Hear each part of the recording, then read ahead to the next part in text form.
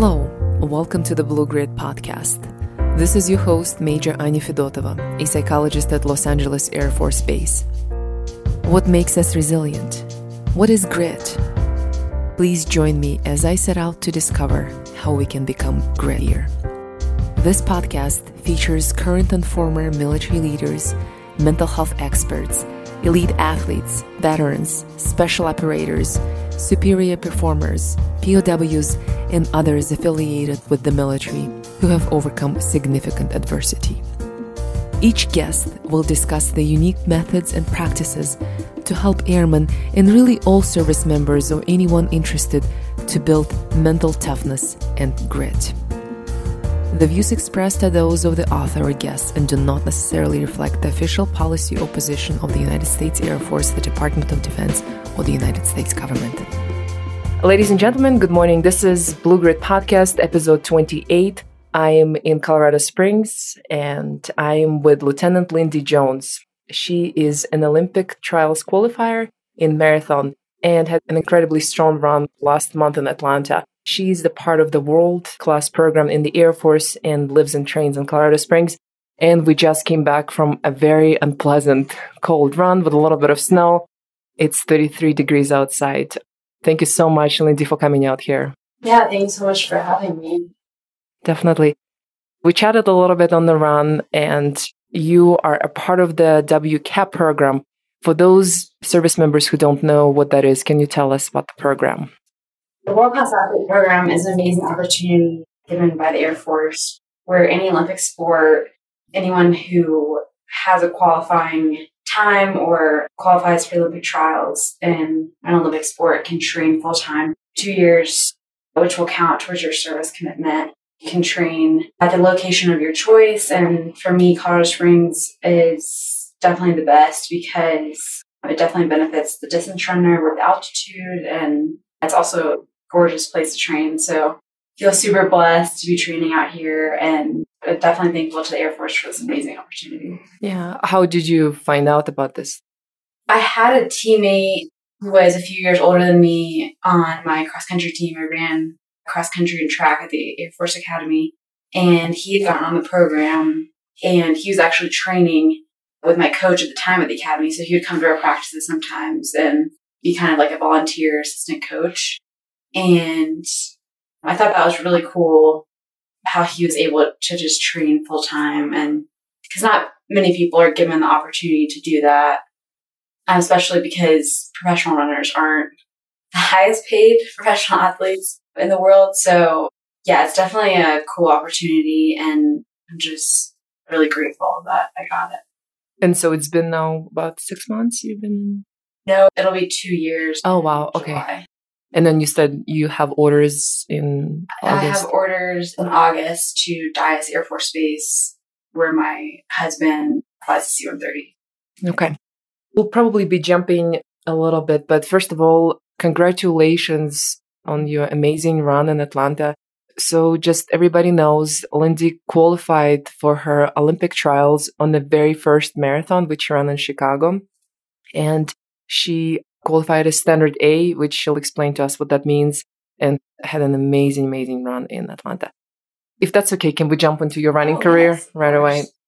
Typically, there's two standards, and the A standard is obviously faster than the B standard. But what comes with the A standard is the difference is that whoever gets the A standard will get their travel paid for to the Olympic trials and meals and just accommodated very well. And then for a B standard, qualifier would probably just have to pay their own way. However, Atlanta promised each and every qualifier, A and B, that they would pay their way or give them $300 towards a flight or pay for a single man hotel. So that was super generous of Atlanta. And they also promised bottles to every qualifier. So for the women, it was over 400 athletes. So there's about 32 stations of tables of bottles. It was the most bottles ever set out on a course by any race ever. Because there's so many women? Because there's so many women. Because typically in the past, there's only been about probably less than 200 on the men and women's side who compete in the Olympic trials for the marathon. But this year it was over 400 on the women's side, and the men still only had about 200. But in my opinion, the women are just a force of strength. I think there's just so many inspiring women who have just made the trials, and people who work full time and who are mothers. And before the race, there was a tent where all the athletes kind of convene and just like shed their sweatpants and whatnot and like get ready to go to the starting line. And there was actually a mother breastfeeding in the tent. Wow. So I thought that was pretty It's incredible. crazy. You know, like I feel like I can't ever make an excuse to not get training in, because these people, you know, they're working 9-to-5 jobs and getting training in. You know, there's mothers getting training in. So it was super inspiring to me. As we talked earlier on the round today, you said that you think that women are getting faster. And are there any other reasons you think that there's so many women compared to men?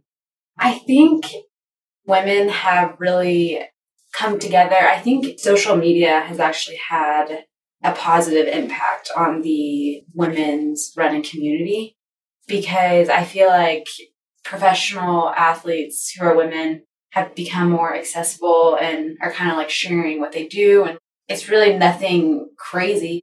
They're working hard, you know, but I think women kind of see that and think like, oh, I can do that too. You know, maybe not as high as a level as the Olympian, but I think that women have just kind of come together. And really, in the last 5 years, there's become running groups that are forming instead of people training individually. I think there's a lot of clubs that are forming and people are just working together. It's definitely a good way to get faster and just better yourself, to be training with other people, and they'll push you. And even if you don't want to run, they'll encourage you to get out there and keep you accountable. Yeah, and I can attest to that. I train with some incredible women. And I mean, every day there is somebody to run with, and that's very encouraging. Yeah. So for you live with a roommate who's also a runner. Yes. And you moved to Colorado because you wanted to train with your old coach, Lisa. My old coach, Coach Cole, he coached me at the Air Force Academy. He's an incredible 10K coach. Then Lisa Rainsberger, she lives in the Springs, and she has a club out here called Cocopelli. It's actually just a club for elementary through high school kids. And I knew she had won the Boston Marathon and she had won Chicago Marathon twice. And this is about 25 years ago. But I mean, she's still really fit.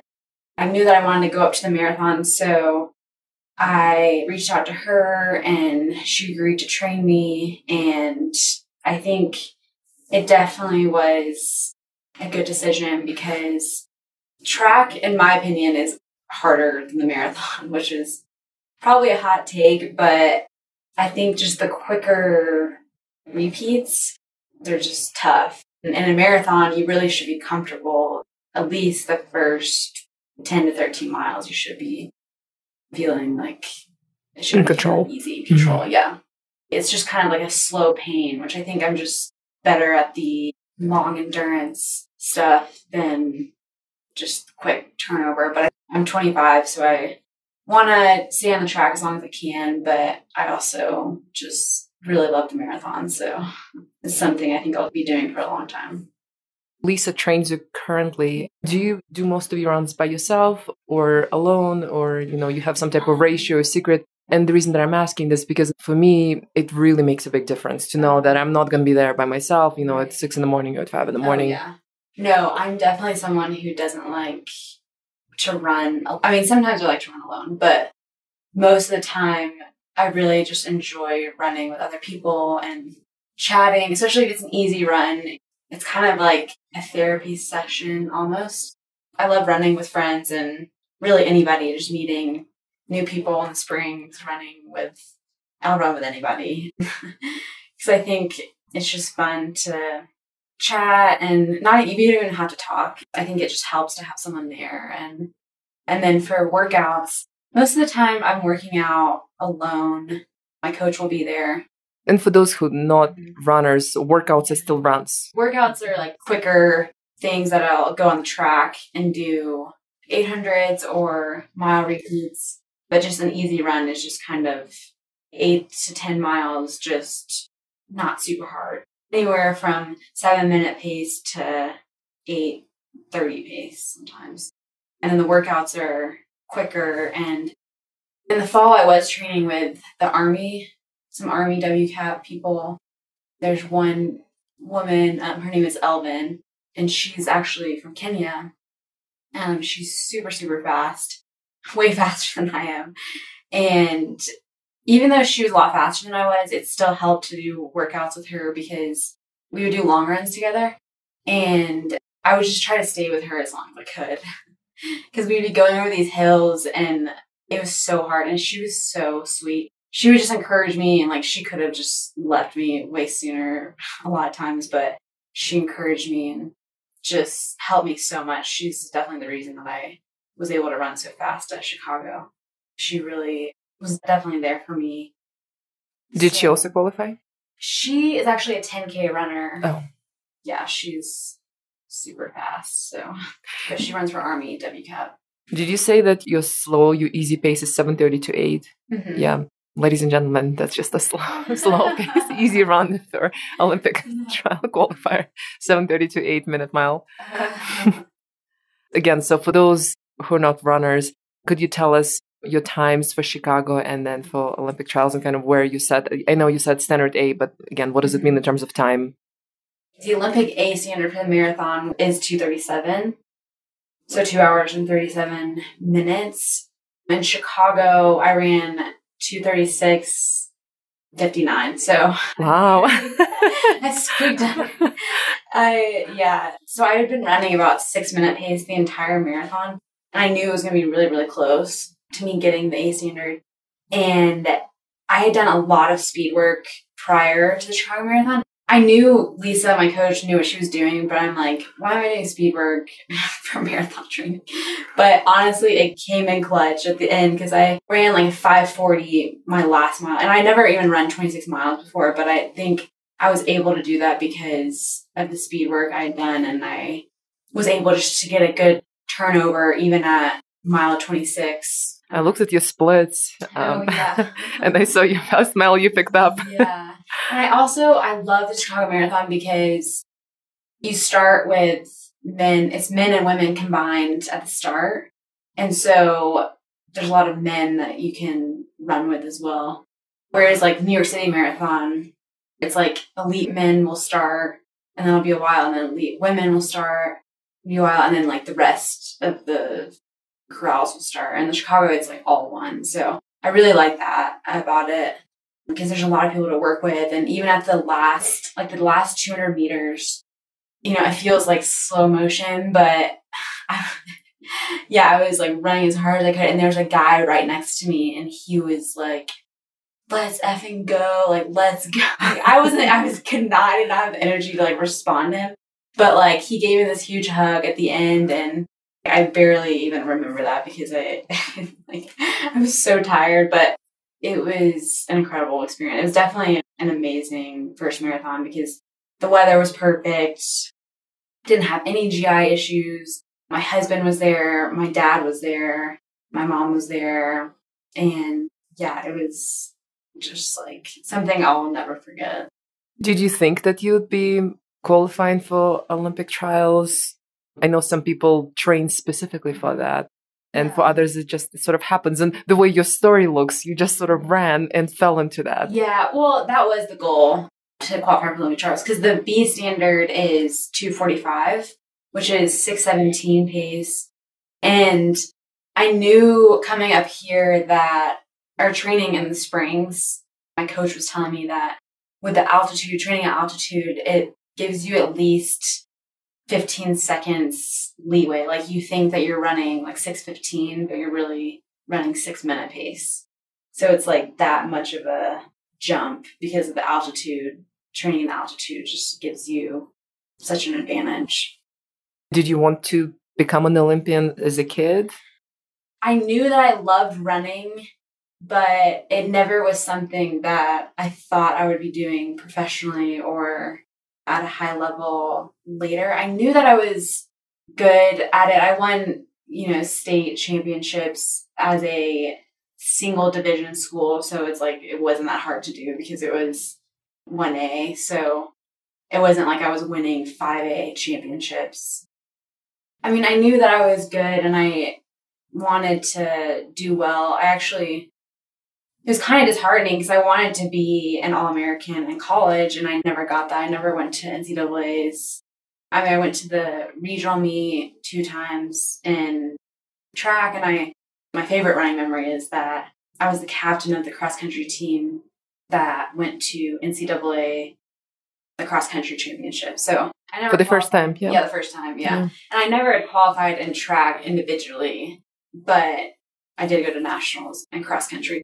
Are there still dreams to become an Olympian? Yeah, I know there's a lot more in me to run. I definitely want to get in the 220s in the marathon, 220 range, and just see how far I can take it.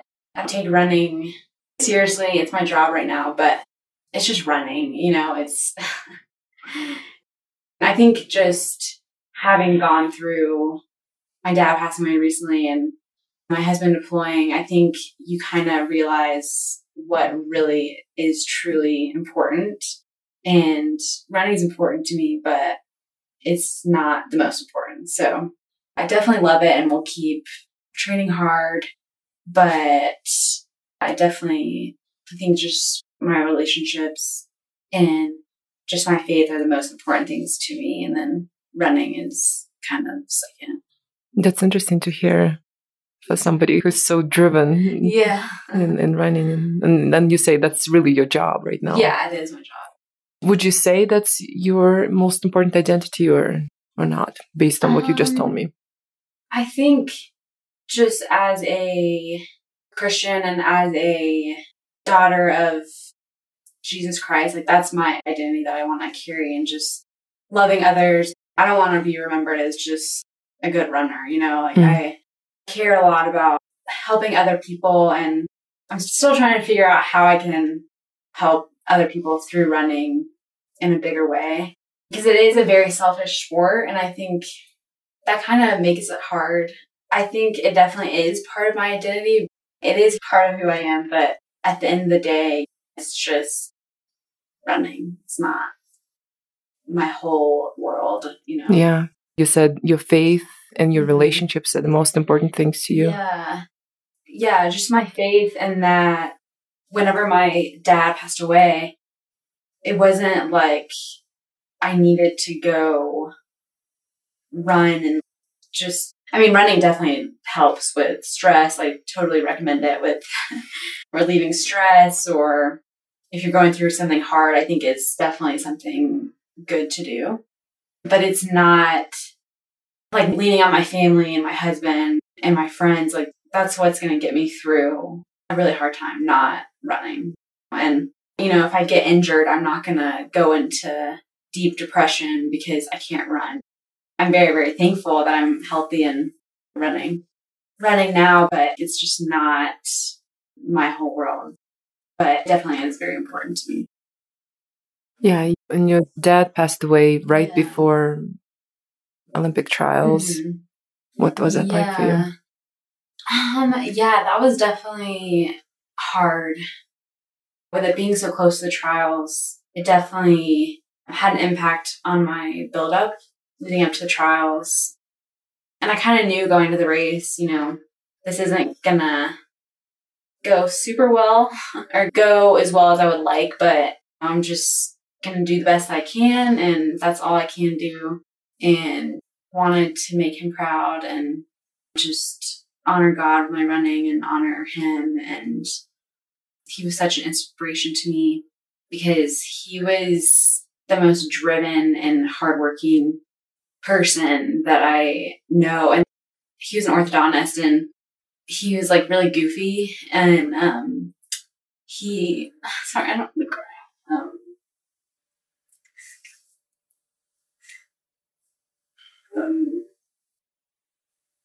he just had like this obnoxious laugh. I'm sorry that I'm crying. I just not only was he a hard worker, but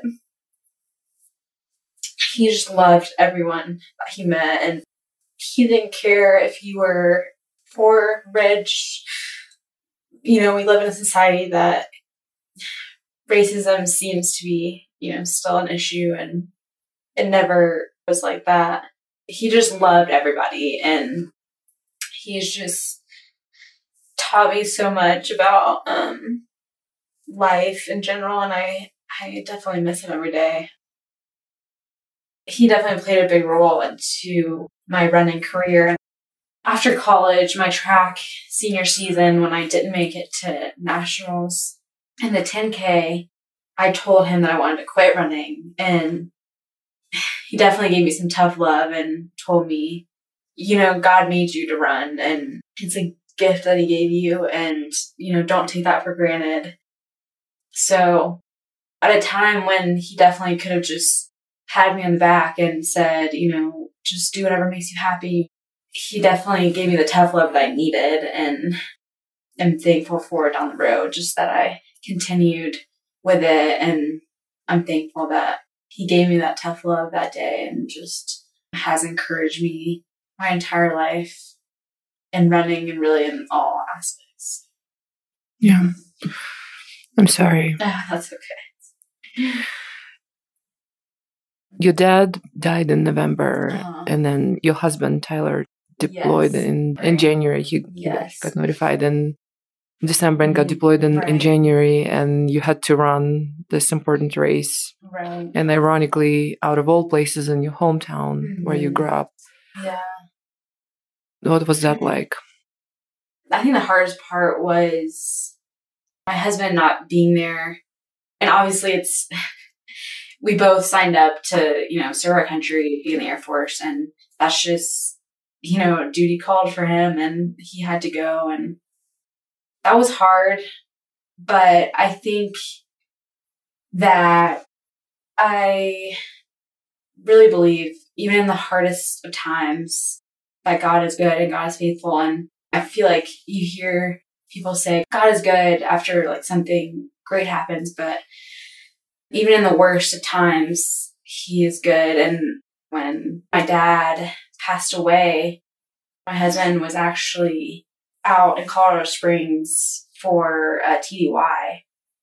And we had been geographically separated. He was stationed at Dias in Abilene, Texas, and I was here training. And I just don't believe that it was a coincidence that we were together when my dad passed away, because yes, I could have gotten through it alone, but Tyler's my best friend and just like a rock for me. And getting through that together that has made us grow stronger. And I think God's timing is perfect. That was really in his plan, and just thankful that Tyler was able to be with me during that time and through the funeral and after. Super thankful for him.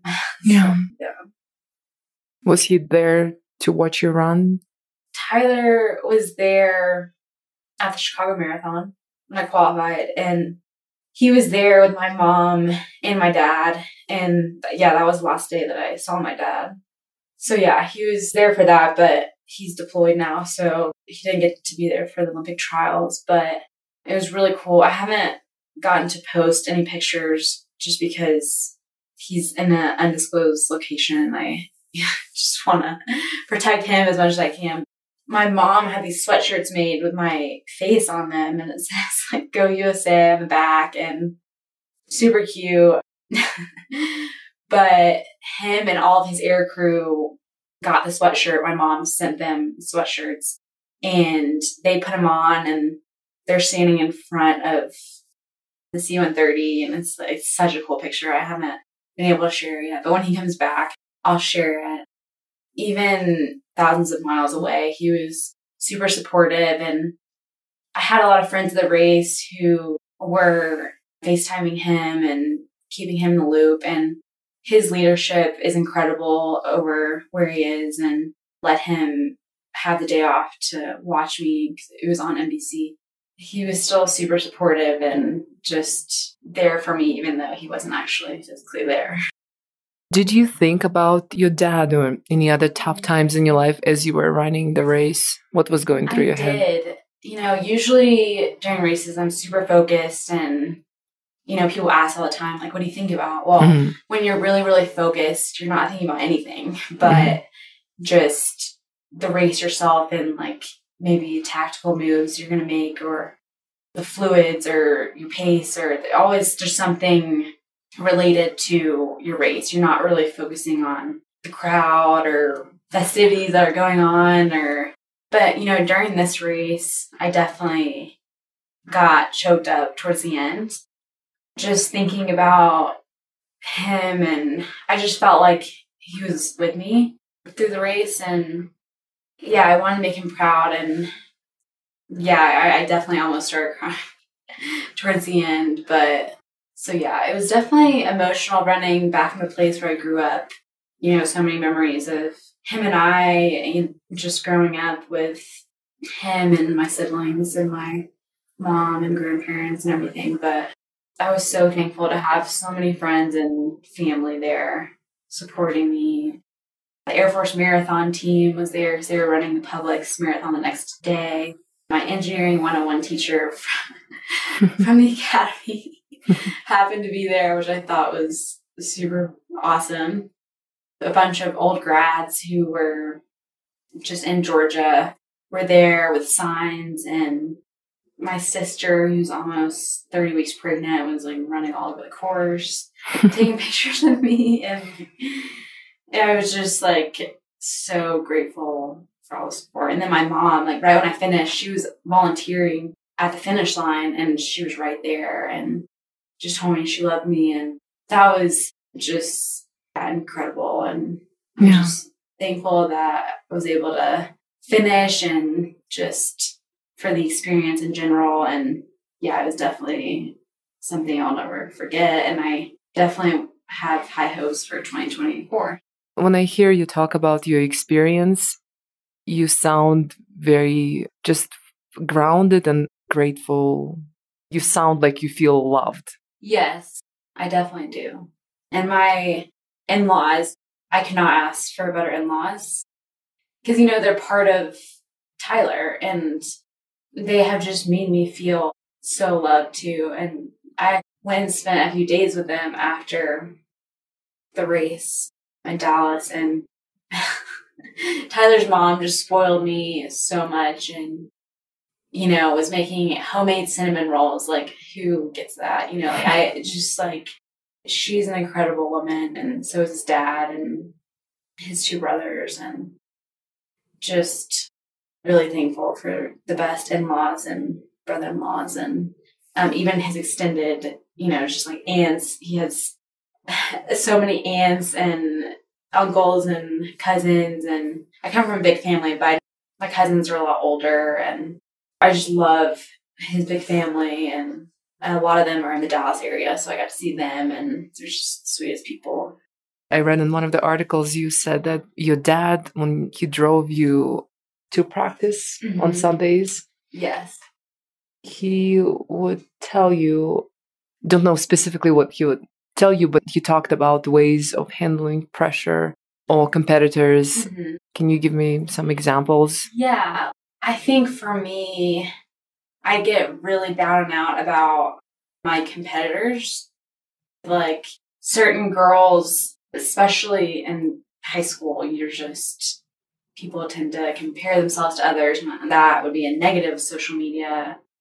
We're talking about a positive earlier on, where it's just you're constantly comparing yourself to other people. And thankfully, social media wasn't that huge. I mean, I graduated high school in 2013. Instagram was around, but it wasn't like it is today. There was just one girl who actually is a really good friend of mine now. Her name's Grace Tinky. She was the fastest girl in Georgia when I was in high school. And we were the same age. And she was just like unstoppable. And she was actually in my wedding because it's funny. We were like frenemies in high school. Like we were friends, but like enemies too. And And now we're just really good friends. She's actually in the Air Force too. Does she know that you are frenemies? Yeah. She may hear this. She did, because she would beat me. But the time that I did beat her, I think she had been injured or something. She definitely knew we were friends. Yeah, we're really good friends now. And she was my wedding. And my dad would say only one school can have her. It's not like she can be recruited by all these great colleges and go to all of them. Like, she can only go to one. He was just basically telling me, like, you need to do what's best for yourself, and always say you're competing against yourself and you're competing against the watch. Like, the watch is what you're competing against. It's the time.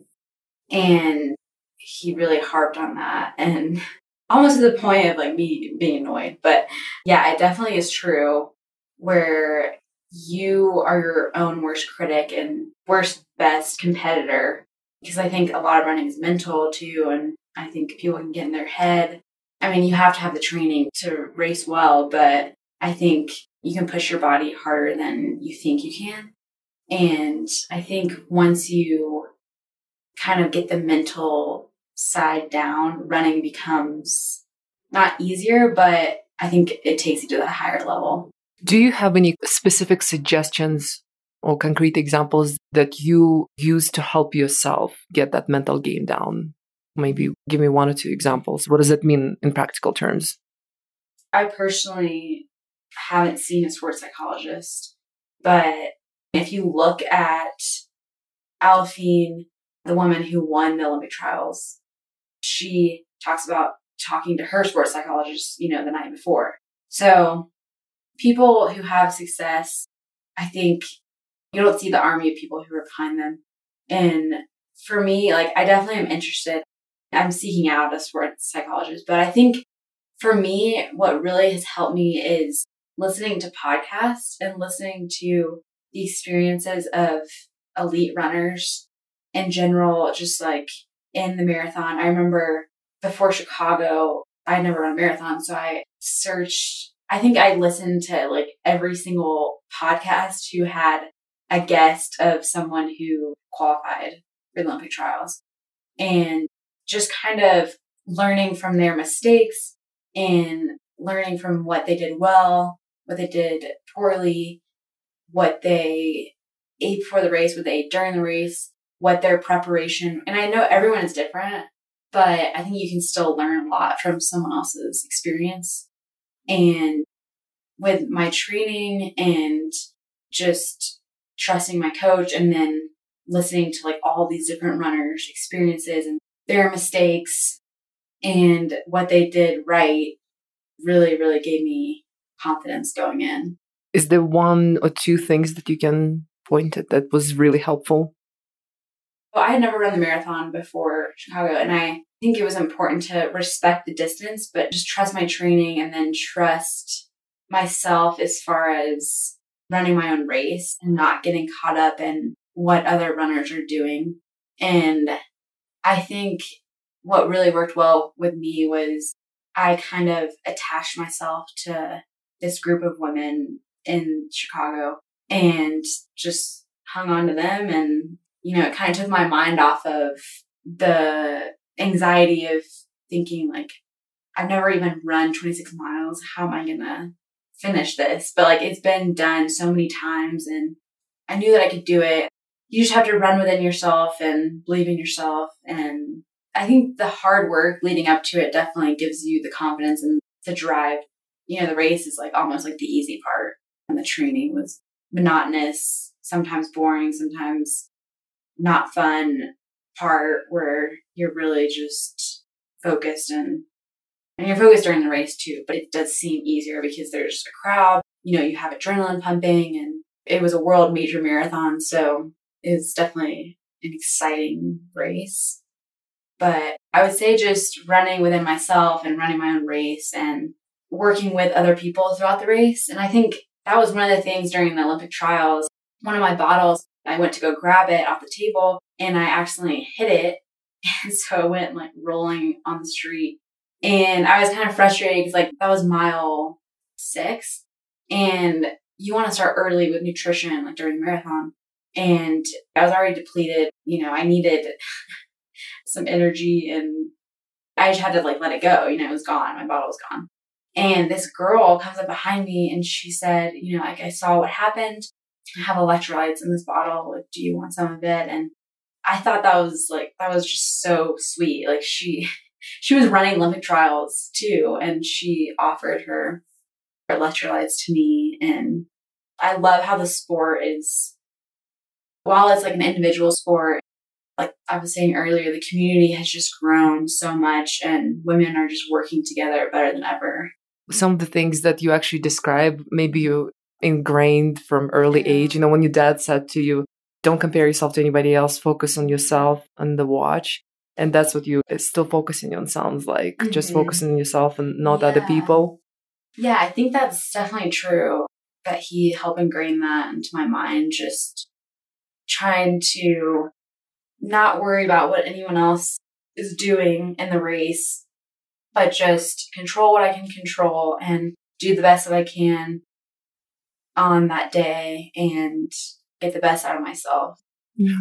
Do you remember your first run? I don't. I know that from a young age, my mom would run these races and have me in the stroller, but I would just want to get out and run. And then I know for the Peachtree Road race, I was 6 years old, and I don't think 6-year-olds are even allowed to run these days. And they weren't back then either, but I think my older brother couldn't run for some reason, and I took his bib. And I just remember people they weren't like looking down on me in a bad way, but they were just kind of like, what is this little girl doing with this bib? Like, why is she running this race? Was it a 5K? And no, it was the Peachtree Road race. It's a 10K. Okay. Yeah, and my coach in high school. Did you finish the 10K I did. as a 6-year-old? Yes. Wow. Did. And then my coach in high school, he's 80 years old now, but he's run every single Peachtree Road race that has been, I think it's 50. There's 50th anniversary was this past year. So he's a legend in Atlanta too. He's such an inspiration to me as well. I'm thankful that I've had so many great coaches throughout the years. And when you are going through tough time, and you already alluded to this, but I wanted to ask a little bit more about your coping. So you said, running isn't it, because what if I get injured? I don't really rely on it solely. Right. It's a great stress reliever, but I recognize it's not all of who I am. And when you go through tough times, what helps you get through them? I would say praying, my faith is really important to me.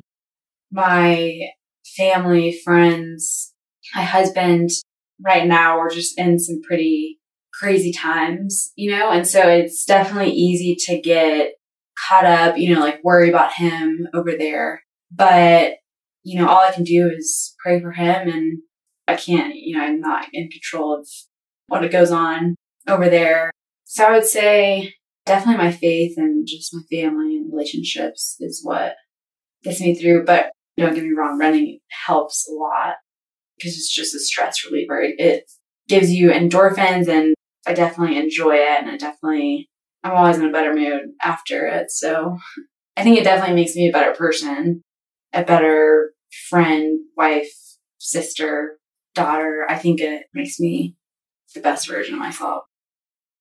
Your coach, Lisa Rainsberger, who herself was a 4-time Olympic qualifier, told you, and then you said it in an earlier article, that you can do a lot with a little. I really love that. Can you expand on that?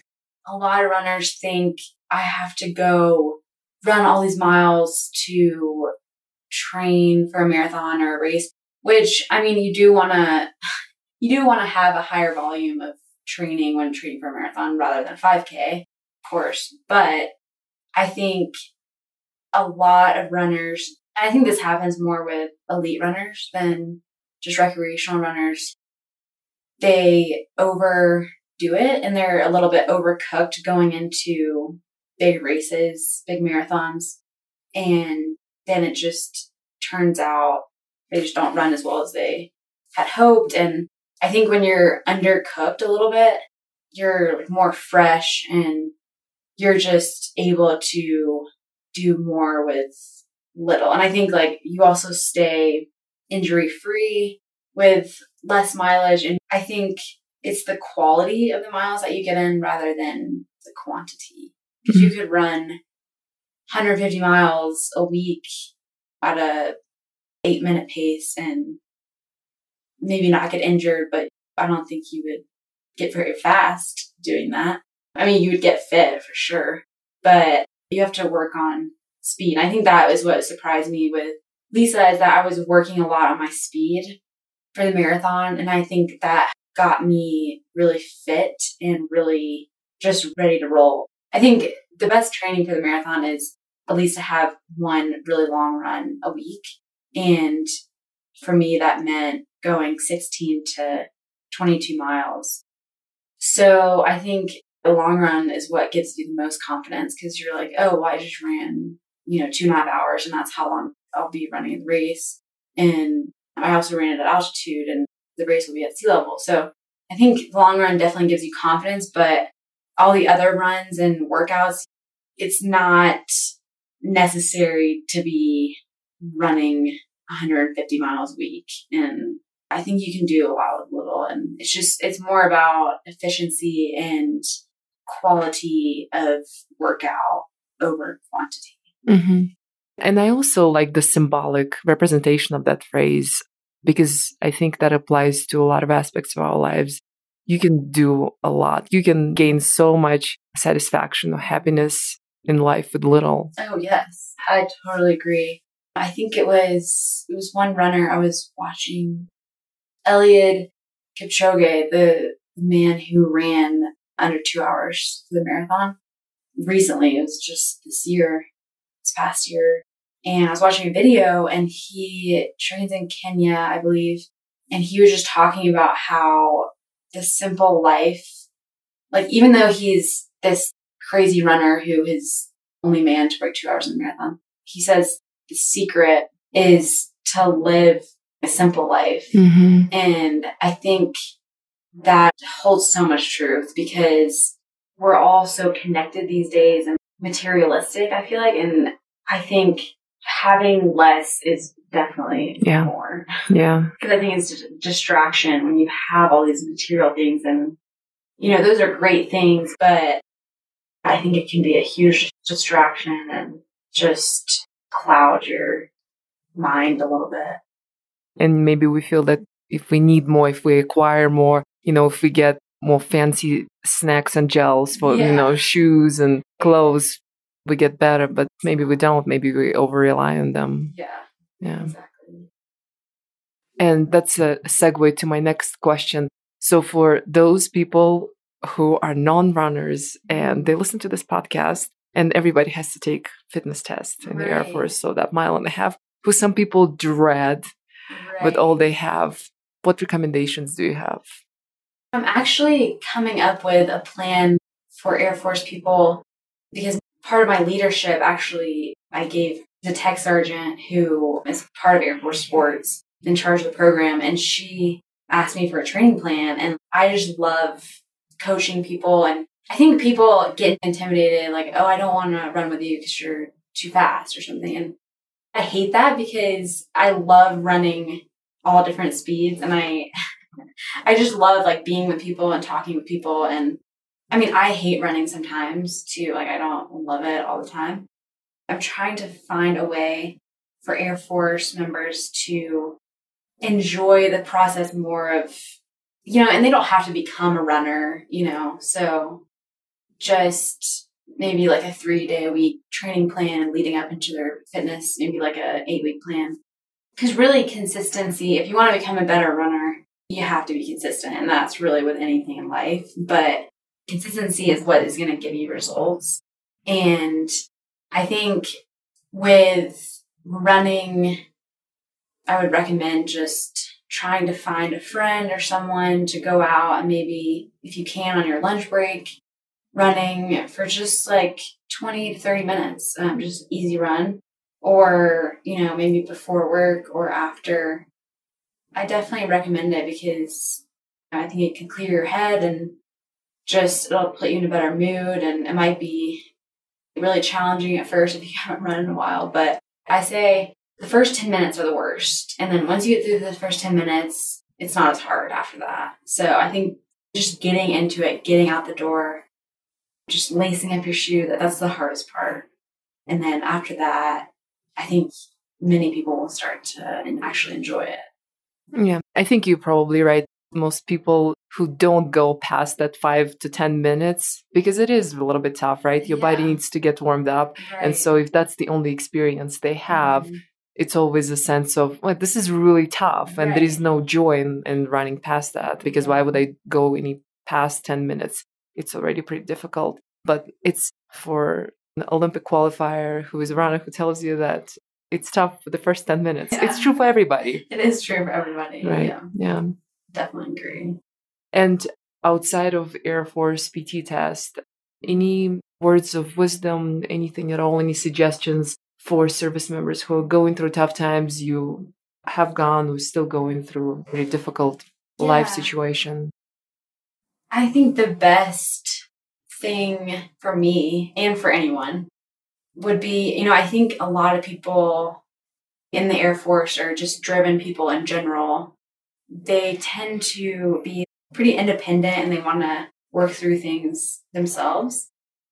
And I think that can be pretty unhealthy just because you can build up a lot of emotion. And even though you may not want to talk to anybody, I'm not saying you have to go find a therapist, but just a friend or a coworker or, a parent or a sibling or, anybody, the person at the grocery store, just talk to somebody.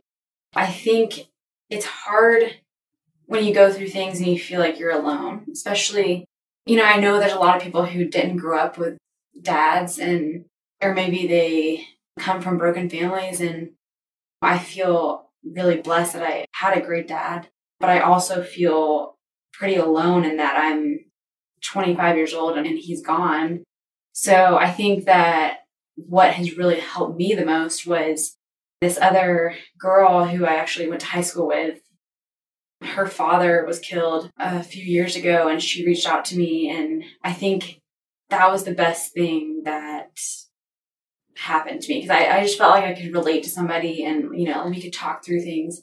Because, I hear about people a lot older than me who talk about their parents and both of their parents are living. And I'm just not envious, but just kind of why can't my dad be here too? But I think just relating to others, anyone that loses a parent or loses someone, I'm definitely going to be sensitive to that and reach out because it definitely meant a lot to me. People reaching out and friends, who would send flowers to the funeral home, that meant the world to me. And just being there for people and being there for airmen that I lead and those above me as well. And I think people need each other. We definitely all need each other. And we're all going to go through hard times one way or another. It's just a matter of time. But I think it's just about leaning on one another and talking it through and being not afraid to go and talk to friends and just kind of hash things out and find a healthy way of coping.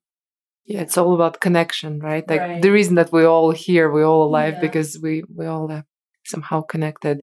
And you talk about two separate things. One is reaching out to others and then also being grateful for when others do reach out and not being in your own shell, not being in isolation. Yeah.